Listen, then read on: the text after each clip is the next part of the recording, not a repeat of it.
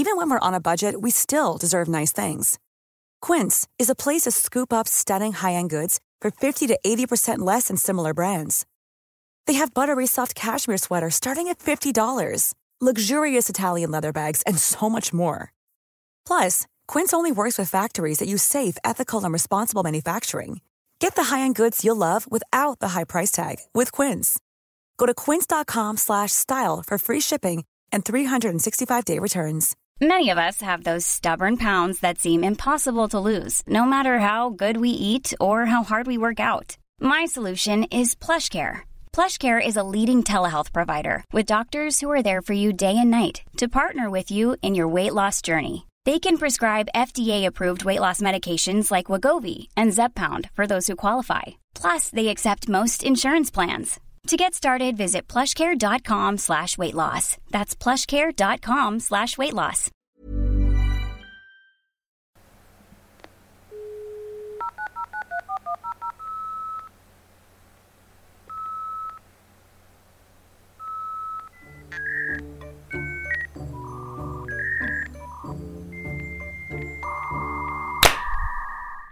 Can I give you some clap feedback, Jen?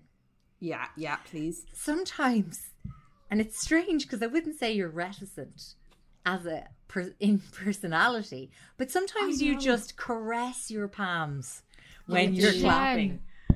Can I just say how much of a headache it was to try and find your pathetic little clap in the group version of when we did the crossover creep with Juvenilia? I was like your clap. It was literally just the two little... I don't know what happens to me. Your clap is such a whisper that it doesn't register visually on the audio file. No, it doesn't. Okay, let's do it again. 1, 2, 3. Ah! But again, it's that sharp spike that we need. So once again, you fucked it. Clean clap, Jen. 1, 2, 3. Look, we'll make it. Come up here. Yeah. Little spark. Beautiful. Simply stunning. Just harassment in the workplace. Yep. Frankly, is well, what it is. You can make a complaint to HR, which is me. Self-appointed HR. At the creeps. Just email that really appropriate creepinforlove at gmail to submit your formal harassment in the workplace complaint. Everything else is going well. There is a creep of the week, and that's these fucking people. No, lots of nice people live in Texas, but also people live in Texas who are on TikTok who thought the snow was a hoax. What?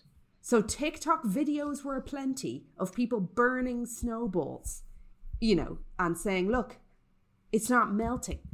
But don't you know what was happening? Sure wasn't this fire from the lighter just vaporizing. There was no, it was just, immediately gone. And then the black they could see on the snowball, of course, just the smoke detritus. I mean, it's absolute fucking madness, Cassie. It's madness. They shouldn't be allowed. They shouldn't. Even in one, there was a woman with a small child putting snow into a microwave. See, saying like, thanks, Bill Gates. It's about to explode because of all the metal you've put. And of course, it didn't explode. And there was no teaching of the child. The child's just left there thinking, okay, Mom. Yes, I believe you. Everything you're saying how do we stop this? It's gone too far. How do we stop it? All the conspiracies and the mistrust and the lack of information. I don't know, Jennifer. Seriously though, that is ridiculous. I love that that's what you've hit upon of this Texas cold snap. What about Ted Cruz going to Cancun? Well, and he left a little dog. Nice segue. He left his little dog Snowflake behind. Did he call it Snowflake on the back of the Liberal? Was that a dig at us? I'd say so. At us. Directly. Do you know, us young guys, people. Though, do you know how he got snared in this Cancun trip? I do believe I heard a voice message exchange, or did I see a text message exchange? Yes, a WhatsApp group outed him. So I can never be sure who you're talking, who's in the group. Well, you have to be really, honestly, I think, the way Jen and I are in a WhatsApp group and there's a phrase, permission to open the vault. And that is the vault of silence. Nothing. You cannot share. Once the vault is open, that's for the person to bitch in a safe space. But I always wondered what Ted that Cruz meant in the screenshots that Jen sent on to me. No! Anyway, Ted Cruz got outed in his own WhatsApp group. Boom. I keep picturing, but I'm not sure of this, that it's like the parents' school WhatsApp group. Because in his statement, he was like, with school cancelled for the week, our girls asked us to take a trip with friends. Wanting to be a good dad, I flew down with them last night. And I just feel a bit like that's kind of copy-pasted from the group message that he sent, which was like, with school cancels next week, let's go and fuck ourselves down to Cancun, lads. And then one of the like other moms was like, fuck you, Ted Cruz. I'm going to rain not CB something. Well, I'll tell you this. There's a family floating around my neighbourhood with a deep tan. A recent one. Home sunbed? The whole family? Would you throw children on a sunbed? Depends on how bored you are. Nice home experiment. Flip it over in 5 minutes. Crispy kid. And there you have mahogany kid. So there's all sorts of dastardly bastards floating around. Sure, that whole dentistry scandal. Was it Lanzarote or Tenerife or somewhere? Yeah. And they had all these Irish people booked in for veneers. And they weren't showing up. And then they were like dodging the appointment. So it was all about getting a letter to say you had to go to Lanzarote, as it's known, to get your teeth done for a medical something or other. So then, bloody talk about ruining it for the rest of us. Lanzarote dentists have a blanket ban now on Irish people. Yeah. What a perfectly and good I was planning to get my veneers next week. Oh, what a finally. Shame. I'll file them down to points. Then you get your shellac machine going. And I think that's basically we have the basics. We definitely can build a set of teeth ourselves, not a prop. Lydia has some high temp glue in the candle business that we can use and get some. And it's on one of those squirted in guns that we can syringes. Stand at a distance. I've got long arms. That's 2 meters, and we can inject the glue into your mouth. I don't know. Jen can buck the teeth into your mouth from a distance. I'm sure it'll all work out. Do I want dental work from somebody we have nicknamed Peg Teeth? And you don't see them now because hers have been fixed. Yeah, that is true. Yeah. Plus, a good fingernail, not a French tip. You can buy these fabulous stick-on nails. You could make a fine-looking pair of front teeth out of filing them down. Oh my God, they'd be gorgeous and white. Shapes. Yeah. I know, that's what I want. You see, it's not the shape of my teeth, although I have a slightly bockety front tooth, but I really want white teeth.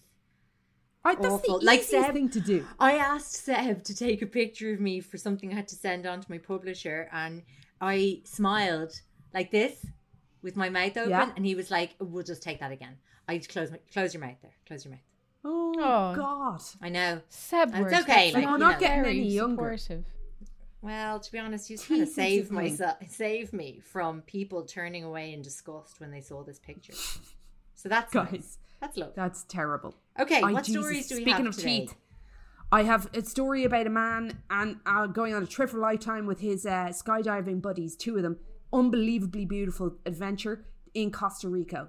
And it ends extremely poorly. And I also have another extreme bad ending that I'll tell you about. All skydiving related and the ocean. Excellent. Wonderful. Further speaking of teeth, I have 2 hungry Germans and a very drungry Indian. That's my headline. Drungry? Yeah. Oh, we have something. I mean, we've got something Cassie's been brewing. I have, because our output from the Creep now is like, we're on like 3-ish stories a week because we've got our live, we've got this, we've got our little creep that we have to think about. We've got just a general talking to other creeps. I have several creeps that I keep teasing and then never fulfilling. Like I can't remember the last time I've told a story. I'm like, I have this great one.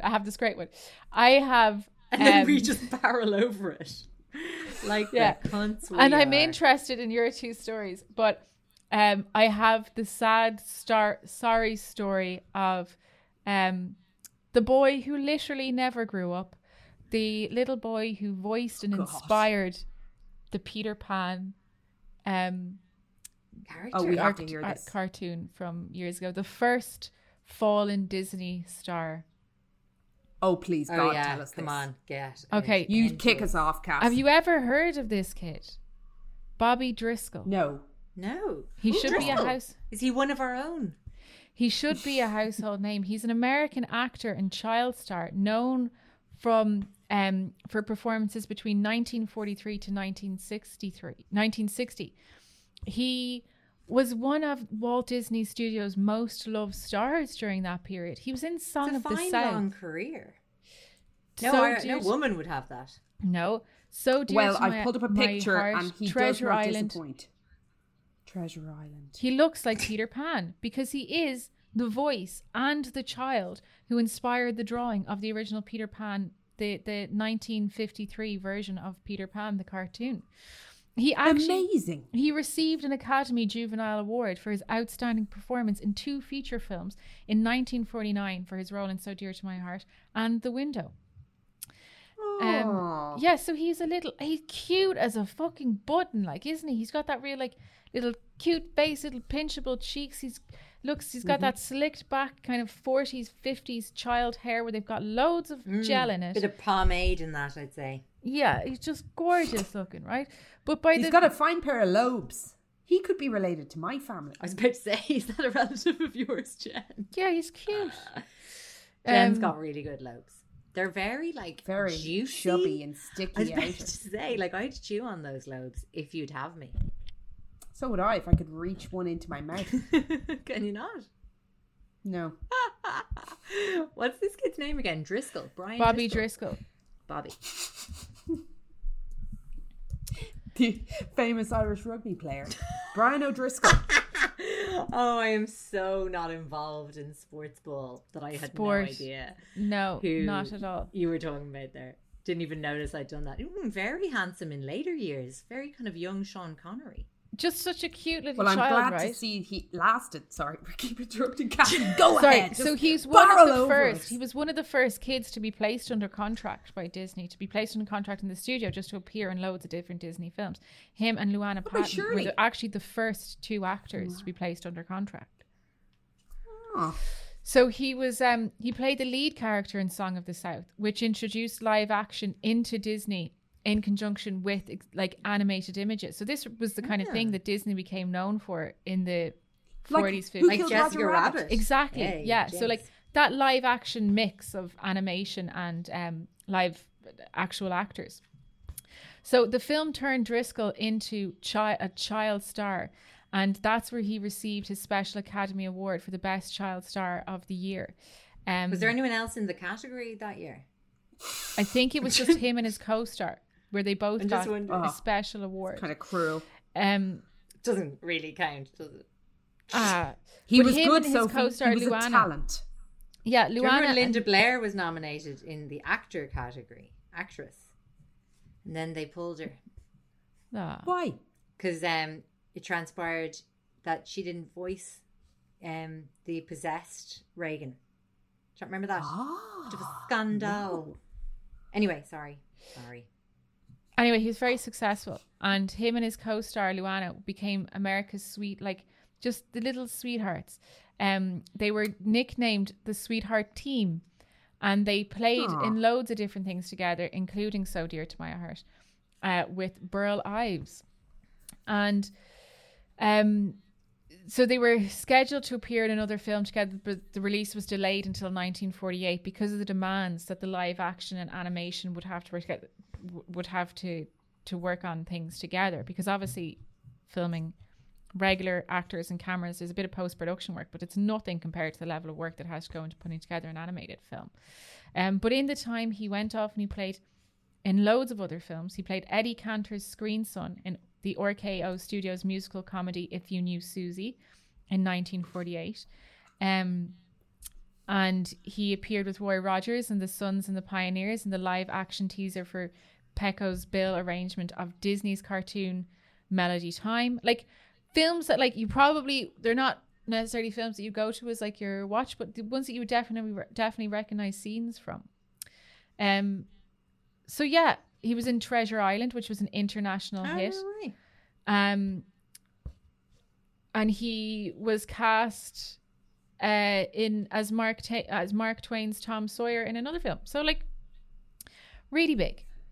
Let me just I want to get to Peter Pan. So his major success was his role in Peter Pan. So he voiced Peter Pan in the 1953 version, which was produced largely between May 1949 and 51. He voiced it. Was it an animation? The 1950, the classic Peter Pan, and like Smee and Hook and stuff. Yeah, he's the voice of Peter Pan, but also the model that animated version of Peter Pan was based off. So things were going really well. He was flying it. He was absolutely flying it. He was an absolute little star. But after he left the Disney studios, he's obviously aging out of Disney a little bit.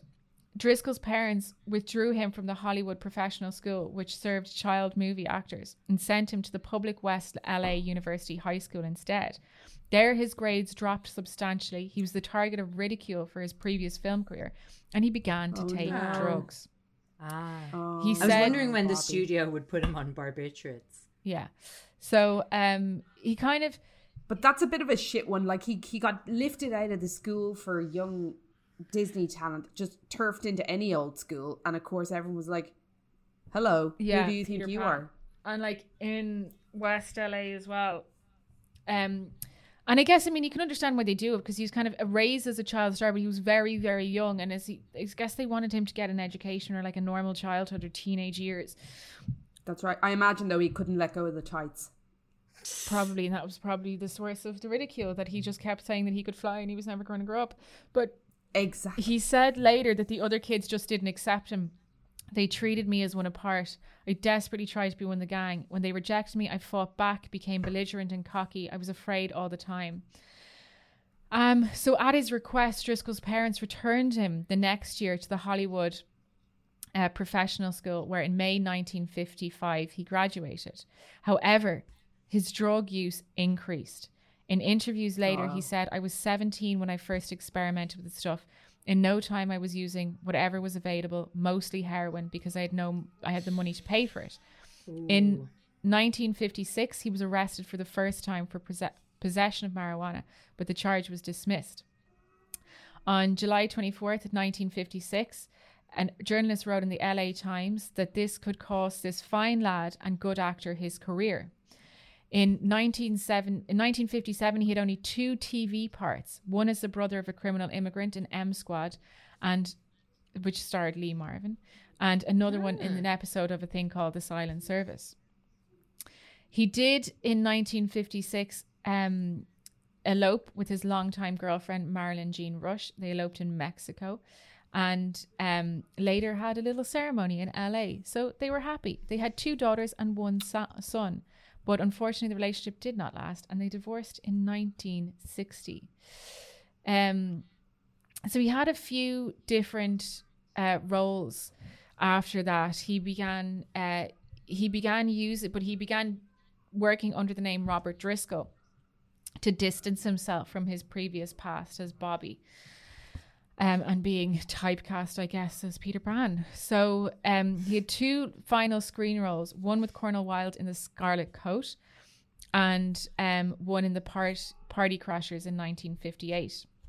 Again, he was in another episode of The Silent Service on TV. But he was later charged in 1957 with disturbing the peace and assault with a deadly weapon after hitting 2 hecklers who made insulting remarks when he was washing a girlfriend's car. The charges again. He'd had dropped. Too much. He couldn't take any more shit. No, he just had it, right?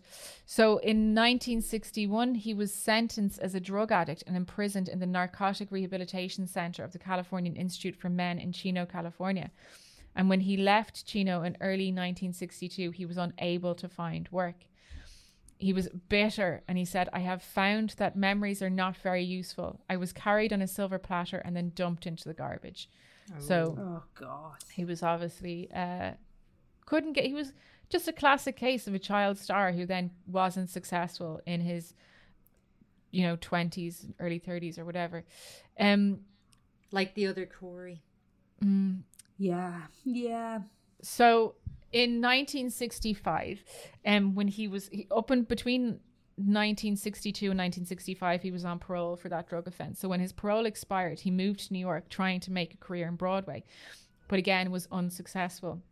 He became part of Andy Warhol's art community known as The Factory, where he began focusing on his artistic talents. He had and I mean, kind of, there's a lot of transferable skills there between acting, expressing yourself, and creating art. Still a lot of drugs in The Factory. Still a lot of drugs. A lot of narcotics around in New York in the late 60s. But he had been encouraged to pursue his art by poet Wallace Berman, who he befriended after joining Berman's art circle, also known as the Semina Circle in LA in 1956. And some of Bobby's work started being considered quite outstanding. And what was he doing, Cass? Painting, I think. And he also started doing sort of like experimental film performances. And in 1965, he was actually in an art film called Dirt, right? But he wasn't working consistency. He was in this artistic community. I'm sure he was having a great time, but he was short on cash.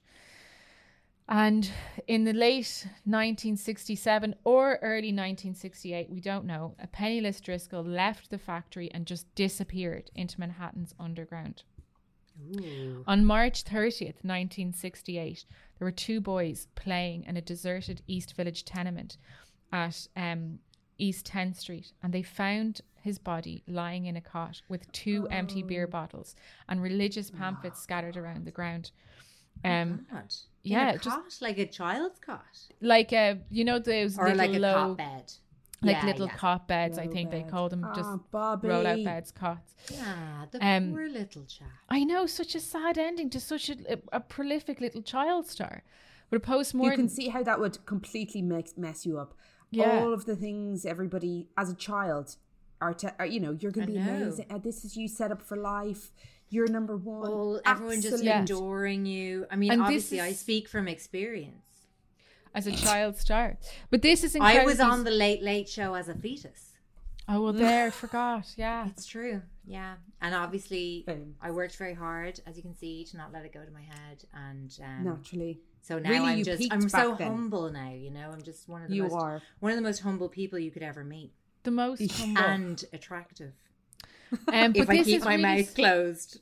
This is really sad. So when a postmortem discovered that he had died from heart failure, from drug use, but he had no ID on him at the time, and though they posted photos of him around to try and get an identification, nobody recognized him. So his unclaimed just body walking down the street and seeing do you know this man? And it's a corpse. It's a dead corpse. But his unclaimed body was then buried in a unmarked pauper's grave in New York City. Nobody claimed him. Nobody claimed him. What about his ex-wife and his kids? Well, he had moved from LA over to New York in the 60s. So I'm sure they didn't have. It just disappeared. It just, that was worlds apart, I guess, Yeah. That's mad. He did have parents, but he had kind of absconded to New York, really. He wasn't in a good place. And then he got involved with the art scene and the factory and stuff. And he just said he was completely uncontactable. So it wasn't until late 1969, kind of a year and a half later, that Driscoll's mother sought help of officials at the Disney studios to try and contact him, hoping for a union with his father, who was nearing death. This resulted in finally a fingerprint match at New York City Police Department, which located his burial on Hart Island. So now his name appears on his father's gravestone at Eternal Hills Memorial Park in Oceanside, California. His remains are still on Hart Island. Oh, man. Yeah. Why hadn't they moved him? I guess the cost of exhuming the body and moving it over after 18 months and whatnot. I'd leave it there myself, to be honest. Yeah, I guess, but it's still incredibly sad. What kind of length of time was it between you know, for him just so kind of like noticed. Not even 1970. Would it, Cass? What year did he die? He died in 1968. So he done. Oh yeah, okay. So, but the story and the sad story of his kind of life and death didn't really come to he was 31 when he died. It didn't really come to national attention until they re-released Song of the South in 1970s, and reporters at the time, you know, were like, where's Bobby? And then discovered this really sad story. So like, yeah, it's mad. They just don't God, the casualties of Hollywood, like.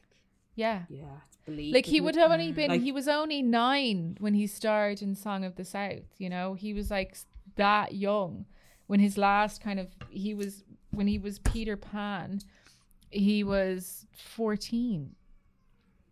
God, so young. And Peter Pan was his last major significant, his biggest role, like.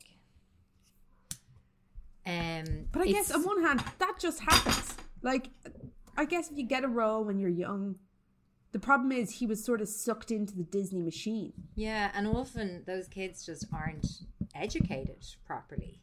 Like, I know he went to that, like, school for the professionals, but when they're under contract in the studio system back then, like, they were owned completely by the studio. It's so crazy that it went on. And, like, the studio wouldn't release them from contracts and all kinds of really fucked up stuff. Yeah. So the studio really controlled their lives. Oh, yeah. And back then, there was nothing yet to say. I know maybe that came later with the kind of Actors Guild and do you know the way now they, under a certain age, have to cast twins and things? Well, that's what I was going to say. Yeah, that they can only work a few hours a day. Yeah. Whereas he was probably run ragged. Yeah. Isn't it Judy, the film on Judy Garland? That came out last year. Yeah, I never saw it. Oh, it's very good. Kind of, you see, who plays her again? Renee Zellweger. Oh yeah, of course. And she was having a bit of a comeback herself during that. Do you remember last year when she made that speech, basically being like, everyone in Hollywood didn't want to know me, you know, for the last 15 years. Do you remember that? It's just like, I'm definitely going to go back and watch that. Yeah. She's kind of ballsy. Remember she went out with Damien Rice for a while. That kind of was funny. Did she? Irish connection. Of course. That was brilliant, Cass. You must listen to, you must remember this, because it is full of the lost stories of Hollywood. Oh. And it's, God, they're harrowing, like. With Karina Longworth. Great name. Great voice. She's velvet on the mic. Sad. It is. What are you making there, Soph? I'm making the cross stitch of the cover of Corpsing. Yeah, and I'm just undoing a bit of a blunder that I made here. So isn't that lovely? Great? Lovely. Yeah, lovely. Well, what did you have for us this week, Soph? Hungry Germans and a drumbery Indian. Yeah.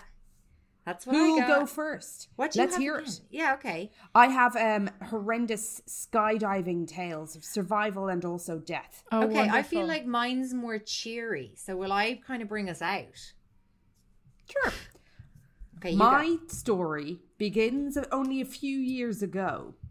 And it is, like, I understand people get very passionate about their sports. And skydiving seems to be one that people really get into and get very addicted. And I dipped my toe into the world of the stories of things that happen to people when they're skydiving, and there's a lot of them. I'd say skydiving is that sport that you do have to fully commit to, because if you're only half-arsed, you know, like you can go play a game of five-a-side and stand back and kick it now and then, but like if you're only half-arsed when it comes to a skydive, then you're in a lot of trouble. Do you know? You really are. We went skydiving, Seb and I, in New Zealand. And you know Seb's pretty big enough to play Seb Kemper. Patrons know. Join our Patreon. Patreon.com/The Creek Dive. Anyway, Seb's guy. Seb, you know, you jump in tandem when you're, you know, just a customer. And Seb's guy came out and he was so tiny that when they got kind of attached to each other to get ready for the jump, It looked like Seb was wearing a small knapsack. That was a man. It looked... But like, where do they attach them? Are like they're both feet on the ground, or did Seb just walk around like a with a little man, like a little kangaroo like with a little baby Joey? carrying. Yes, yeah, exactly.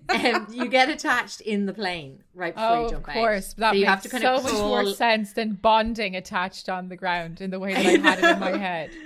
You have to kind of crawl into their lap as the plane is, going up. Going up. Hit us, Jen, with these intense skydivers. Here's the star of our show. An amazing gentleman called Will Slattery, a born survivor who got very lucky on this particular day. Will was a veteran skydiver, massively obsessed, hugely involved in the community, and the community is tight. Okay. Like, he described them like a family. He was a member of a club. They were his best mates. Everybody checked up on each other. I guess it has to be that to a certain degree because, I must check this, but I do believe you have your main parachute. You also have an auxiliary parachute, and both of which get checked before each dive. And I think sometimes, maybe not all the time, but often people will check each other's, double check. So that the lines are packed away straight in order to make sure, you just want to lessen the chance of death. But anyway, Will was with his two mates. And they said to each other, Jimmy and Manny were the two lads he was with. And they said, you know what, lads, let's go to Costa Rica. It's going to be fucking amazing. It's really warm. We can skydive in shorts. It's going to be brilliant. Let's do it. So they were part of their club. And they said to their club, look, we're going off on this adventure. Club said, cool, have a great time. We'll check in with you, see how it's going. And off they went. So they had done that day 4 dives. Sorry, they were about to embark on their 4th dive of the day. Seems extravagant, doesn't it? Anyway, they hopped onto the plane, which had proven to work the previous 3 times. So they said, look, see, everything's working. Let's just do it again. And they were having great fun because they were getting left kind of dropped down out of the plane, and they would come onto the beach, and their hostel was right there, and they were having mad crack, probably picking up the, skydiving punani or asshole or whatever you're interested in. But the sexy men on the beach with the parachutes. Oh, anyway, I think they went, they got in. One. Do yourself? So they embarked in, full of chats. One of the lads, Jimmy, used to, on his helmet, have this jester's hat that he would wear for every... just because he was a mad bastard and everything's great crack. And it was. They were living their lives. Fair play to them. So up they went. Not for long. It wasn't long before they kind of went into a very dense cloud. And immediately the plane dropped in the sky. Our man in the plane, Will, said... They were banging off the ceiling and then whacking off the floor.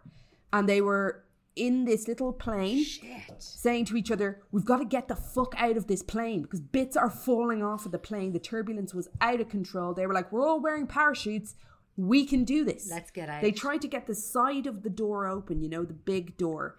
Tried once, it whacked them all back. Tried again. It flung open. They were like, grand, let's do this. They all looked at each other. They nodded. They were all in it together, the 3 lads, and they jumped out of the fucking plane. Jesus. So they were 3 of them hurtling to the ground. Will said he could see his man Jimmy with the kind of, jester hat on. But Jimmy was looking unresponsive. They had these parachutes that seemed to automatically eject. Well, they automatically eject at a certain foot in the air, and their parachutes had gone off. They had no sense of where they were. Well, I guess they were wearing those watches, but they couldn't. It was all happening in a blind panic. Looked over. And before Jimmy, you pull the parachute, you spin. You're just spinning. Oh well, I suppose maybe they were so experienced, maybe that they knew how to not spin. But that's what I remember about doing it: is that before the parachute went, or you just were spinning around. Well, that sounds all more disorientating again. Yeah. Anyway, he was able to fix his eyes on Jimmy. Jimmy slumped down, head resting against the lines. He was like, what the fuck happened to Jimmy? Anyway, they were hurtling towards the sea, and Manny was right beside him. kind of, he could see him. He was below, parachute up. Everyone's got their parachutes up, and they were just heading for the ocean. And he was like, okay, we're doing this. We're going to drop into the ocean, and everything's going to be okay. We'll get rescued. Anyway, our guy Will hits the ocean. He's like, get this fucking parachute off me fast, because of course that'll all tangle and make you drown. Took his parachute pack off, took his shoes off. He was like, I'm sinking here, wearing shorts because he was in Costa Rica and he was having a nice time. He left them on and ripped off his shirt, anything that he felt like was restricting him, because his first mission was going to be, I'm going to save Jimmy. So he took off in the direction that he thought he saw Jimmy's parachute in the sea as he was falling. Remember Jimmy with the slumped head? Yeah. And gone. No sign of fucking Jimmy. In the time your man took to kick off his shoes, Jimmy had just sunk into the abyss. Oh my God. And then there was Manny. So he turned around. He was in the ocean. He was like, okay, we'll go back to Manny. He was right beside me. Swam back. Manny, gone. No. Everybody was gone. Oh my He God. had... Oh, during the fall as well, he could also see the plane. So he dropped down. The two lads dropped. And he looked over, plane nosediving into the ocean and now sinking. So he looked up to find the plane, which contained the pilot and this other guy, this trainee guy, this younger guy, gone. It was just Will. Everyone was fucking gone. Will was like, holy shit bags, I'm floating here in the Pacific. My mates are all dead. How do I get out of this? Couldn't see land. He was like, right, well, I'm just going to have to float here or swim in a direction. I don't even know which way is land. And then he was like, there's loads of sharks here. He started to think to himself, okay, well, we know sharks can taste blood from miles away. It's not going to be long before the sharks get me. And a bit of time passed, and then he started deciding that that's the way he would like to go. So he was sort of thinking, there's no way for me out of here. I'm not going to last more than 24 hours in this dire straits. I have nothing, and everyone's dead. I need to die too. So he started sort of flailing around a bit in the ocean, thinking that might attract something to eat him, and nothing came. So he was just bobbing along on the bottom of the beautiful briny sea, except in a sad way. And he was sort of bobbing welcoming death by shark. And didn't he then float directly into a school of stinging jellyfish? And he was like, mother of fuck, this isn't going to kill me. This is just going to make my death longer. And, there's a certain amount of discomfort here now. I'm in pain. And the jellyfish had kind of, he was stinging all over. He had welts all over his legs. The seawater was stinging it. The light was fading. And he was like, come on, this is bad. Light was fading. He was still doing the doggy paddle, in pain now, just cursing the world, just being like, fuck this. Night is coming. It's going to be bleak. So he sort of lay back in the ocean and just, he was just like, all right, well, we're just going to float here until, death comes for me. And nothing happened for ages. And then out of the corner of his eye, he saw something massive, floating directly towards him. In my head, I don't know why I expect it to be the Disney cruise. I've just conflated these two stories in my head. Like the Disney cruise. I made it sound bigger than it is. Yeah. It wasn't at all as massive as a Disney cruise, but it was a big floating brown thing. And he was like, that's a fucking sea crocodile. This is how I die. This guy is like Bad Luck Brian. Right, I didn't even know sea crocodiles were a thing. Me neither. Not a thing. Wasn't a sea crocodile at all. Wasn't it a whole fucking tree floating towards him? Oh my God. A saviour, a miracle in the ocean of the Pacific, floating a huge log, an enormous one. And he flopped up on it like a kind of, like a floppy thing. Like in Kate the sea. Winslet. Exactly, on the wooden door. Yeah. And got up on it and said to himself, this is it, like I am going to float around on this thing. I might actually have a chance of survival. Maybe I will live. Maybe I will. So anyway, he's flown on there, right? So he's kind of changed his mind about the sharks. He has. He's got hope now again. Okay, terrible back that on he dry land. Flailed around so much. We're on dry land, and I'm going to introduce you to a lady called Tanya. Now, no offense, Tanya, but you're a fucking moron, right? Tanya was, if she listens, I'm sorry, I don't know you personally, I was just doing that for effect. Tanya was part of a ground crew that apparently you should have, you know, who was like, oh, haven't seen, that she was basically located at the drop-off point where the lads were going to be. So she was going to pick them up in her van or whatever, be there. And she was in contact on the radio with the pilot, or should have been. So she was standing at the drop-off point and there was no sign of the lads. There was a huge big dark cloud in the sky. She was sort of, you know, walking back and forth. She's like, fuck, I don't see them. No one's on the radio. I'm going back to the point at which they took off. She got into her car. She drove back to the point at which the plane took off. No fucking sign of the lads. So she was panicking for 6 hours. Oh my God. Ringing the fucking helpline, 6 whatever that hours. exists. I mean, Coast Guard. I love the way. Yeah.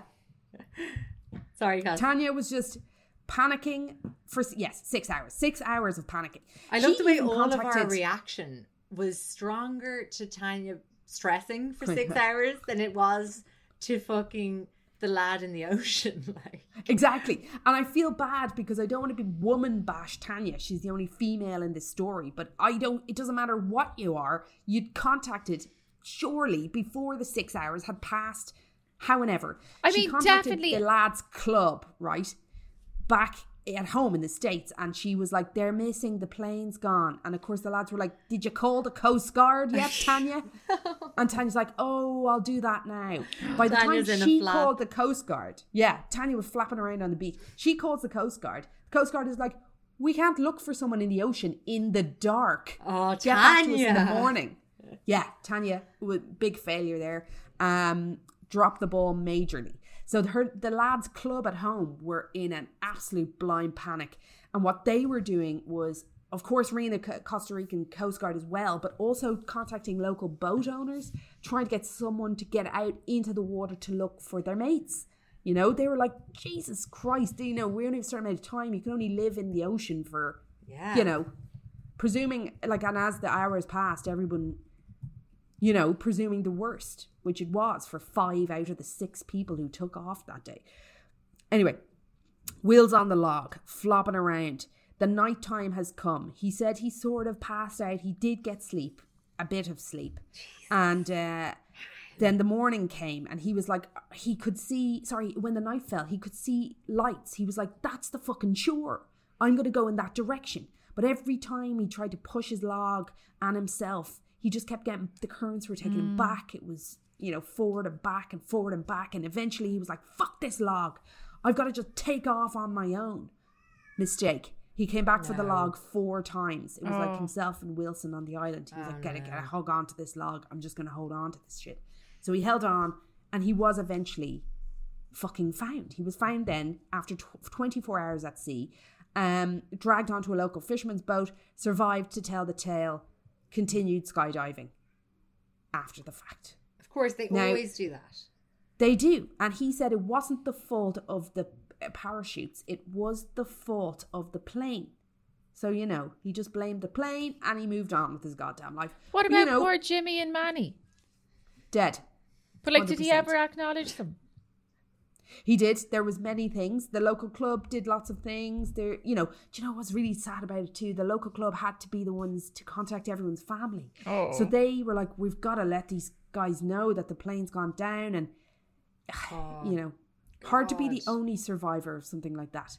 And also he was, you know, in this interview, he was asked, you know, Will, do you think you made the right decision, you know, jumping out of the plane when you did? I mean, could you have seen this go any other way? And of course he was like, well, no.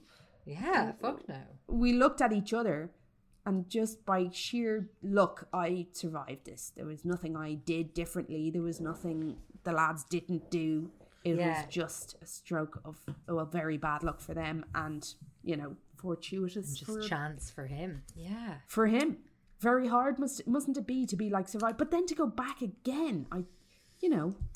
That's like the climbers and the base jumpers and the free divers. Yeah. There's something there in it that is, you know, they can't adrenaline back junkie. On it, you know. I did also read it's a real bit way about of life, I think. Yeah, it's an incredible miracle that he didn't suffer hypothermia because he was in the water the entire time as well. But they reckoned the jellyfish might actually have saved his life by stinging him, giving him a sort of natural adrenaline flowed through him, and that might have been able to stave off, the hypothermia and just kind of jolted him back into existence. Yeah, very amazing. So, and that fucking log. Nature is beautiful. Where did that log come from? Do you have any idea how far off the coast he was? Miles. He was miles off the coast. And he was also nowhere near where the plane crashed. So the recovery boats and helicopters just looking in the wrong place altogether. Like a needle in a haystack. So. Oh my God. That's amazing. A miracle of survival, but also stupidity in one sense. Well, because of all the people I was looking, I would panic much. You would. I'd drown myself in a panic. Very hard to do that, so it is really hard. You could swallow a fuckload of seawater, might bring the end closer, but that might be your only real chance of. I'm so defeatist as well that I'd be like, "You're gone." Oh, it's too much effort to try and survive. I think I'll just go. I know. I felt I've stayed too long. I think it's time. Yeah. Anyway, that's the end of my story. Well, I had a small other story, but I won't. You've barely any time here, so. That's okay. Tell us. Are you sure? Okay, snippet for the road. It's an amazing other story about this girl who my tab's gone. She was, like you said, so she was like Seb. So she was on her very first skydive. She was on a European 3-month trip, presumably interrailing. It was 2013. Her name is Emma Carey. She thought to herself, off I go now and do the thing, and I'll get on and do this skydive. And it's all grand because don't I have your man in the back? What do you call him again? The knapsack? Yeah, the knapsack man. The little man. Yes. I mean, yeah. The instructor, encourager, the guy who stuck to you. So she does it. The guy who's in charge. Like, you don't do a thing, really. Yeah, she was up there. There's pictures because it was 2013. She has pictures of herself, in the plane before they took off and landed terribly. But anyway, so basically up she goes, and they left the plane at the appropriate time. That was all going to plan. And she was on the skydive, and apparently she was like, this seems to be going on longer. Like where's the parachute? Yeah. She got trying to get your man's attention, who was in her backpack. He passed out. Yes. Oh my God. He was fucking unconscious. So basically what happened was her parachute and emergency chute became tangled, choked the instructor. Not to death. So he was passed out. Oh my God. I'm not sure. I'm not so he was passed out. She was like, hey, Stephen. Stephen. Oh my God. Stephen! And like, when you're falling, it is so loud. Like, it's, whoa. All that shit. It's just like, wearing those cool glasses. Yeah, desperate. Very bad, right? Is it, so they were free falling. Desperate. Yeah, this is fucking, but no, they were free falling. The pair fell to the ground so fast that Emma, who was conscious at the time, was positive, this is it. The impact is going to kill me. It's over. She said here, I didn't think it was possible for someone to survive something like that. I remember thinking, I am not ready to die. Can you imagine that? So she took the brunt of the fall, landing on her stomach, while the instructor landed on top of her. Oh my God. And she was conscious the whole time. She tried to get up then when they landed to help him. And they landed on ground. Were out of action. They landed on the ground. So Emma's spine was broken in 2 places. She broke her pelvis, shattered her beautiful teeth. The main thing was when she broke, she says here, but the main thing was when I broke my back, I also got a spinal cord injury. So I was paraplegic. She told this in an interview with the Daily Mail Australia. She spent 4 months in hospital in both Switzerland and Austria. There's a lot of pictures of her and her recovery. She has since regained movement in her legs, and she's absolutely stunned all the doctors.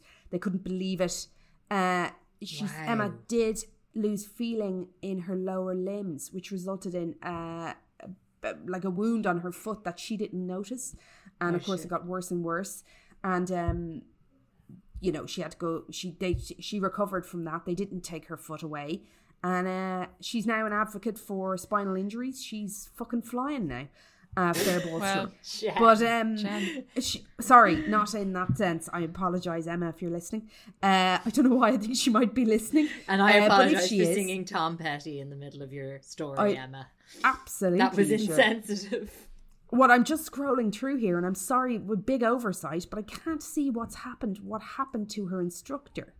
Jeez, what a grand soft landing there for him. Perhaps. Jesus. I will get back to you with that. But incredible recovery. Mad. But what a frightening ordeal. I thought, and by you're just the way, trying to interrail. You're just trying to collect experiences so that later on a podcast you can be like, oh no, I skydived, you know. Exactly. And then you can interject with all this annoying stuff. That's like, it. You're just fucking... When I was skydiving. You're, what's the word when you get shamed into... You're like... Peer pressured. You're peer pressured into these things. Oftentimes, you don't want to do them even. And then you're like, I'm just fucking myself out of a plane here so I can take a picture of myself doing it in order then to show other people that I have in fact done it. Why are you doing this? No, it's amazing. It's really good. Like when I did it, I tell you, I don't know if you know that I've skydived myself. When you I did it, I wanted to go straight up, like straight away again. Yeah, because of the rush, I guess. Fucking amazing. Yeah, it was really cool. But you know, the first story you told, I thought was going to be this other story that I heard one time about this guy who was skydiving in the community, just from the skydiving community. Yeah, on one of our WhatsApp groups. WhatsApp group. Yeah, so he was skydiving and landed grand, but passed out or something.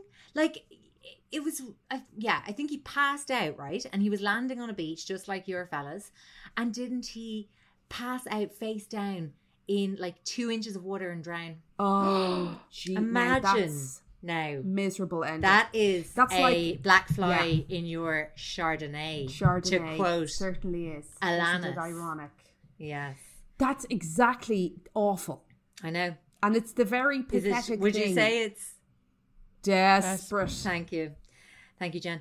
They were great. They were brilliant. Do you want to hear some quick hungry Germans, or will I save it for next time? No, I'd say go for it. Let's go for it. Okay, so one of these stories is actually quite recent. So you'll probably remember it, but I don't think we discussed it in detail on any of our various shows. The Creep spin-offs. So it is the story of the Stefan R, who is a German teacher, and he teaches, just trying to find what he teaches again, maths and chemistry. Wholesome. Beautiful. At a secondary school, right? And didn't he murder and eat a man? Oh, yeah. I do recall this guy. It was only... From a teacher, it's disappointing. From a teacher, it's unusual. Even still really want the kids to go back to school. Fucking so hard. Even if it is risking cannibalization. Wouldn't bother to eat a child, though. Would you? Well, you're right. Hungry. That would be a snack. Yes. And like, you'd need a class of them. Kids as well, they're very kind of sinewy, really. You know, it's a rare that there's a kind of a real juicy kid. They go through a juicy phase as babies, but that's a dark deed. So anyway, basically Stefan put a personal ad on a gay dating site, and he is suspected of murdering a lovely man who never did anything, interestingly also called Stefan. So Stefan... the tale of two Stefans. The tale of two Stefans. So police basically first became suspicious when there was... This is very Dennis Nielsen, by the way. Somebody found a fleshless human bone in a park. Do you remember the way Dennis Nielsen used to go on his little walks with his dog and just like drop bits of human viscera around his like neighborhood parks when he was on, you know, another fucking walk, basically, to use Emer McLysagh's term. And anyway, so the fleshless bones were found in the park. They got sniffer dogs. Sniffer dogs led detectives directly to an apartment. This is all in Berlin. The apartment was Stefan R's. I'll call them Stefan T and Stefan R. So Stefan R is the hungry German. And so anyway, the investigation revealed that the maths and chemistry teacher had searched for a lot of cannibalism related content online. Same, hon. And had once engaged the internet on the question. This is such a weirdly phrased. So basically, Googled whether a person could survive having their penis cut off, which I can tell you, Stefan R, as a longtime creep, yes, you can. So then, basically, they still didn't know who'd been eaten, but then Stefan T's flatmates had reported him missing. He had left his apartment shortly before midnight, which is very much a hookup, and I don't think that Stefan T, if he was hoping for more, well, he wasn't going to get it, but then also he got more than he expected, I suppose.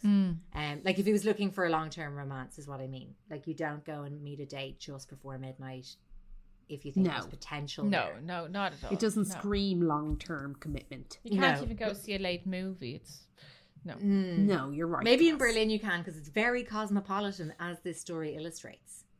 Anyway, so the leg bone was found, and then they questioned Stefan R. They found just blood and like bones all over his apartment, like very much like my other half. Just didn't clean up after himself. Didn't clean up after the meal. Like he might have rinsed the plate, which would be a very Sebastian White move, but doesn't appear to think that the pots and pans, or in this case, the blood everywhere, counts as part of the wash up. Anyway, but wasn't he in a frenzy of lust or hunger? Yeah, I don't know if they actually banged before the murder, but anyway, they did. Then after they arrested Stefan, just more bits and bobs kept surfacing. So like a torso was found a few days later, which is grim. It was described in some reports as, it's so gross, police found parts of Stefan T's trunk, quote, with flesh attachments. Oh, which is God. Just no. So anyway, that's ongoing. Delicious. So that's our first hungry German, right? The Germans are mad for it, as we all remember Armin Muse, oh yes, who is one of our great early creeps. So this story fascinated me, right? German police officer killed a man he met in a cannibal forum. So yeah, basically in Dresden. I feel like that might have been his driving force to joining the police service. That's a lot of foresight. Do you think so? This policeman was in his 40s, so presumably he joined the police, you know, in his 20s. Do you think that he spent like 2 decades? That's a long game, isn't it? That's a Definitely. Real long game. I do. I think it's like a kind of a little niggle, and you're like, why am I in this? You know, the way you find yourself places, and you're like, oh, my body just came here. You know, something in you guiding you in this direction. And then he was sort of obviously doing a lot of looking online about it, growing it inside himself like a little, from a seedling. And then eventually it just got too big for it to stay in, and it needed to get out. Get out and then get back in, basically. Yes. So yes. The police officer, this is very intriguing, right? Now, he denies murder, denies eating. Actually, no, I think he doesn't deny the eating so much as denies the murder, and claims that the victim killed himself. And I suppose that'd be like... They always push it back onto the victim, don't they? He was dying to be eaten. Hey. Yeah, like in Armin Muse and stuff, they met on a cannibal forum too, and like that was always Armin Muse's story as well. That like I was doing the guy a favor; he wanted to be eaten. So anyway, the killing took place at a hotel, which I find so weird. And the police officer filmed himself dismembering the corpse, like to cherish the evidence memory forever. He deleted the video, but obviously very hard to delete anything permanently, as I well know, trying to free up space on my phone. Very difficult. And so didn't the police manage to kind of resurrect the video? And in the video, the policeman could be heard saying, as he dismembered a corpse, "I never thought I'd sink so low." Again, same. Raising himself. Same. I never thought I'd sink so low as what I Googled next on my little quest of like mini kind of cannibal creeps. Like, so I just was like, geez, you know, it'd be a mad one if you ate your own mum. So then I Googled son eats mum, and lo, a son has eaten his mother. Have you had parental controls on your home computer? Because I'd say that search result would garner some very different results. Oh, in are you Jen's house. suggesting eat mom out? That's exactly what I'm suggesting, yeah. Oh my God, of course. Of course. I'm such Jen an innocent. straight on. The porn pad. Eye porn just right beside her. So anyway, didn't this son, this is the drungry Indian, he stabbed his mum to death and ate her heart with a side of chutney. I would have involved a pickled lime, I think. I would put a fried egg on that. I like it. Do you I know like what the chutney. But I mean, it could be any meat if you're using chutney. True, oh, yeah. True. Nothing like an organ meat to really just meat up a curry. That sounds awful.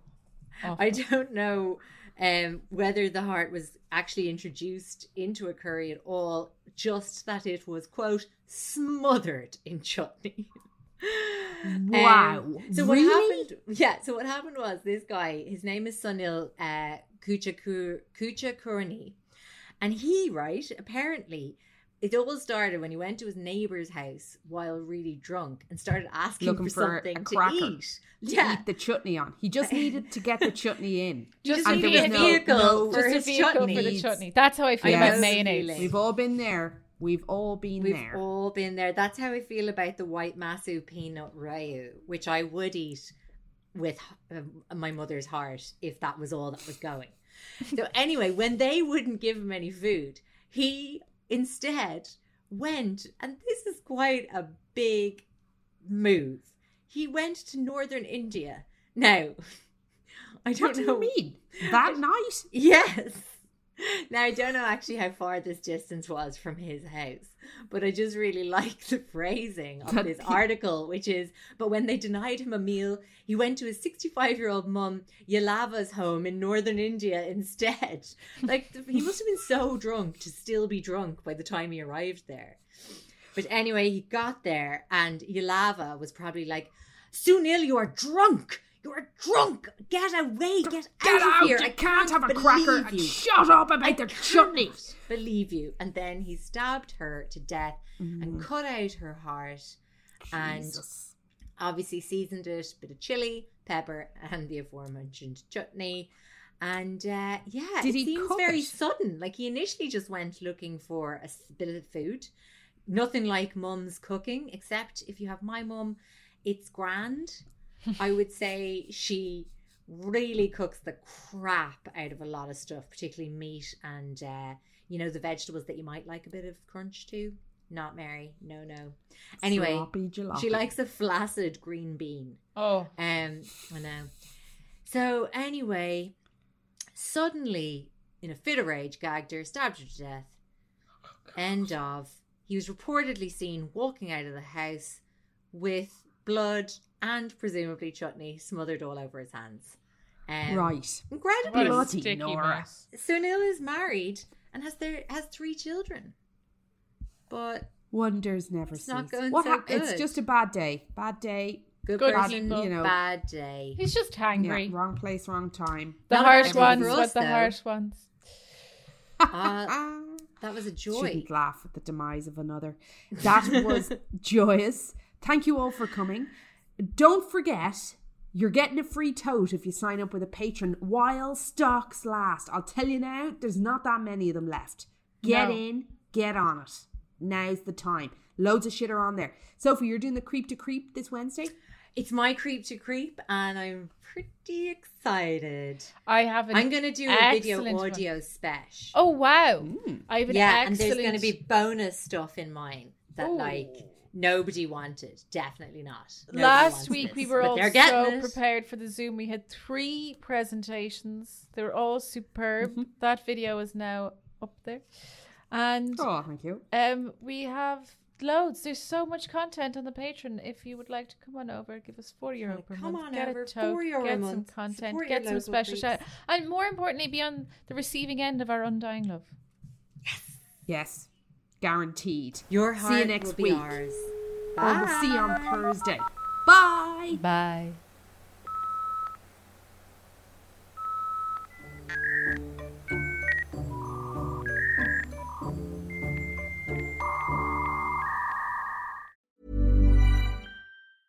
Planning for your next trip? Elevate your travel style with Quince. Quince has all the jet-setting essentials you'll want for your next getaway, like European linen, premium luggage options, buttery soft Italian leather bags, and so much more. And is all priced at 50 to 80% less than similar brands. Plus, Quince only works with factories that use safe and ethical manufacturing practices. Pack your bags with high-quality essentials you'll be wearing for vacations to come with Quince. Go to quince.com/pack for free shipping and 365-day returns.